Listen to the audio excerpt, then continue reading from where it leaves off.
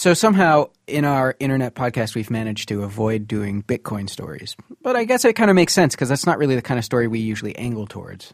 Right. Also, I'm not even sure we understand it.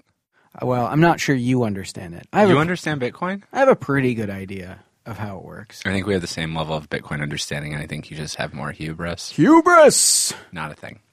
What, saying hubris loudly? Mm-hmm. Well, it's like fetch. I'm going to make it happen. Moving on. The most compelling thing to us is the constant desire to unmask the creator behind Bitcoin. Bitcoin was created by someone who calls himself Satoshi Nakamoto, and basically since it sort of took hold in the tech imagination in 2009 or so, people have been looking for whoever made it. Right, and so there's this sort of almost like template for the who is Nakamoto's story, which is like, we found this guy. We know that he was involved in the early parts of Bitcoin. He has an experience in like crypto stuff, and he bought Bitcoins early. This could be Nakamoto. The biggest version of this story was the Newsweek one. They outed a guy who was actually named Satoshi Nakamoto, and they did it in sort of the most melodramatic way possible. The reporter started the article with this incredibly dramatic scene of confronting this Satoshi Nakamoto in his driveway and Nakamoto calling the police on her. And that story took hold for about 4 hours before people started to doubt that that was the actual Satoshi Nakamoto. And since then, there's been other suspects. There was one last week, Alex, right? His name's Nick Szabo. In the exact same way, he's described as, quote, a well-known name in cryptography circles. So it's just the cycle repeating itself. You're going to feel so dumb if he turns out to be the guy. But we have a story this week about another guy who might be Nakamoto. We're not doing it on the show because we think it's interesting to unmask this guy. We're doing it for a different reason. And the person who will explain all this is Chris Neary. Okay, before we go any further, I'll be honest. I don't think that Hal Finney, the suspect in question here, is the creator of Bitcoin.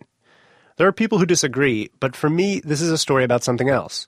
It's about how a wild goose chase in search of one brilliant inventor revealed another one who'd been hiding in plain sight for decades. Our wild goose chase starts at a bar, when Wired reporter Andy Greenberg got a tip. A guy over drinks laid out the whole theory for me that Hal Finney was the mastermind behind the whole thing. Because Hal Finney actually was the first to respond to the posting of the Bitcoin white paper on the cryptography mailing list where it first appeared. So maybe he had pretended to discover it there. Maybe he was both sides of the conversation and he had faked the whole thing. There are good reasons to suspect Hal Finney. He is an appealing candidate for Bitcoin inventor. He was the second ever developer of PGP, or Pretty Good Privacy, an incredibly important encryption software. And for years he lived in Temple City, California. It's a town of just 35,000 people, not far from the Newsweek Nakamoto. It seemed like, how could these two guys live literally like 8 or 10 blocks away from each other and be the possible first and definite second ever users of Bitcoin and not have somehow collaborated on this? Andy sent a sample of Hal's writings to a linguistics lab to compare it to the writing of the Satoshi Nakamoto who did invent Bitcoin.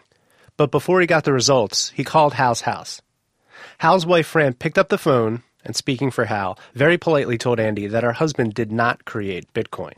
But then, just after that, I got the response from Yola and Associates that said, this is the best candidate we've ever seen. It's better than any candidate really we've ever analyzed who might have been Satoshi Nakamoto. In fact, we think you may have found Satoshi Nakamoto. And just reading that in an email, it's kind of just an exhilarating sentence. We think you may have found Satoshi Nakamoto. Andy called the Finney house again. This time, Fran invited him to come to California so he could talk with Hal face-to-face. Before I tell you how that went, here's Fran. I spoke with her on the phone. Hal Finney is my husband. We've been married since July of 1979. So that's coming on to 15 years. Is that right? 35 years. I meant 35, but I'm thinking the 5?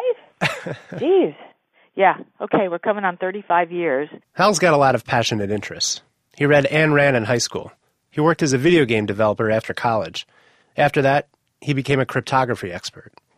Bitcoin just seemed like another one of those things. I first became aware of it a few years ago when Hal used Bitcoins to purchase Christmas gifts for us. What did he buy as gifts?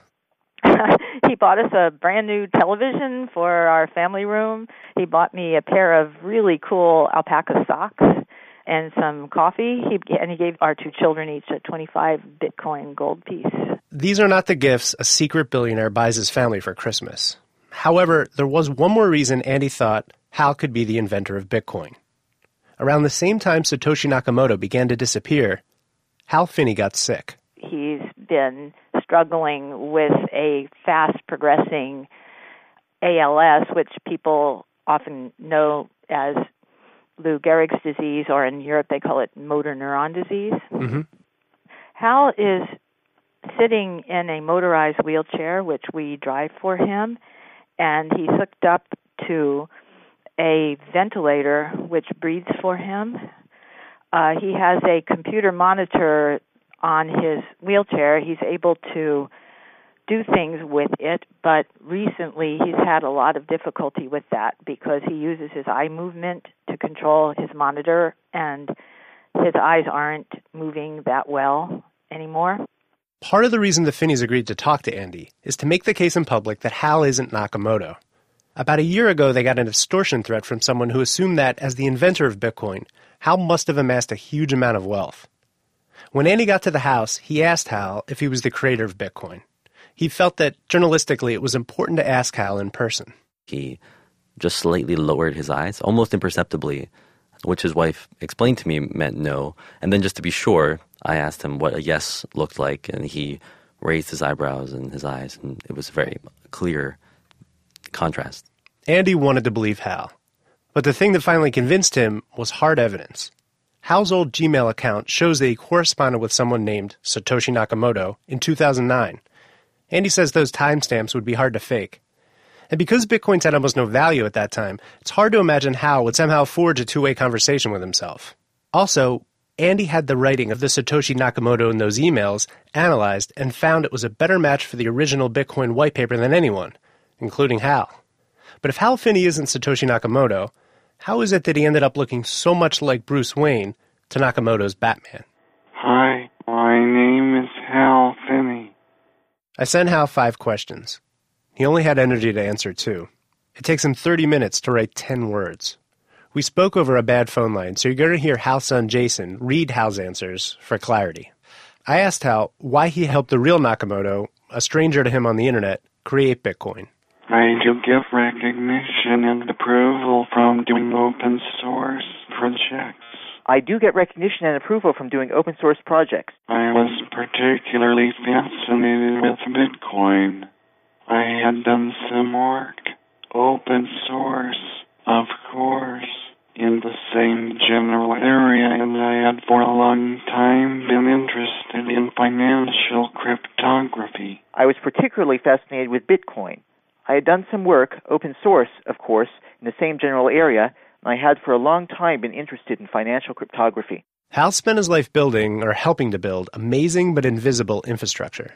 Before he got sick, Hal helped build the open source software that now allows him to use his eyes to control his power wheelchair. The encryption software Hal worked on is what let Edward Snowden safely talk to Glenn Greenwald. And then there's Bitcoin. I think we always do want to find the singular inventor of a technology. Andy Greenberg. But Bitcoin's code has been 70% rewritten. In fact, it is a community-created tool. And Hal Finney is as much the creator of Bitcoin as probably thousands of other people. It would be nice to know who Satoshi Nakamoto is, but every Satoshi Nakamoto has untold Hal Finney supporting him, making the brilliant idea actually work. 2 weeks ago, I got an email from Fran. She said that since I spoke with him, it's become even harder for Hal to communicate. With regard to our interview, she wrote, "Hal's happy we were able to get you something."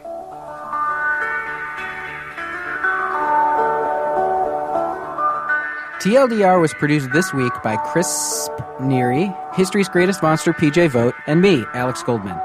Our executive producer is Kat Splodgers. Our engineer is the Defalizer Jen Munson. Our theme song is by the mysterious Breakmaster Cylinder. Production assistance from Katie Mancher. Special thanks this week to Lisa Pollack.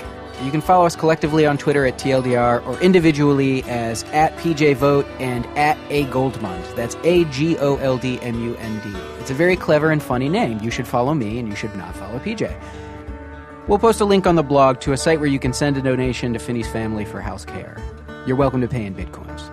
And as a reminder, we are TLDR.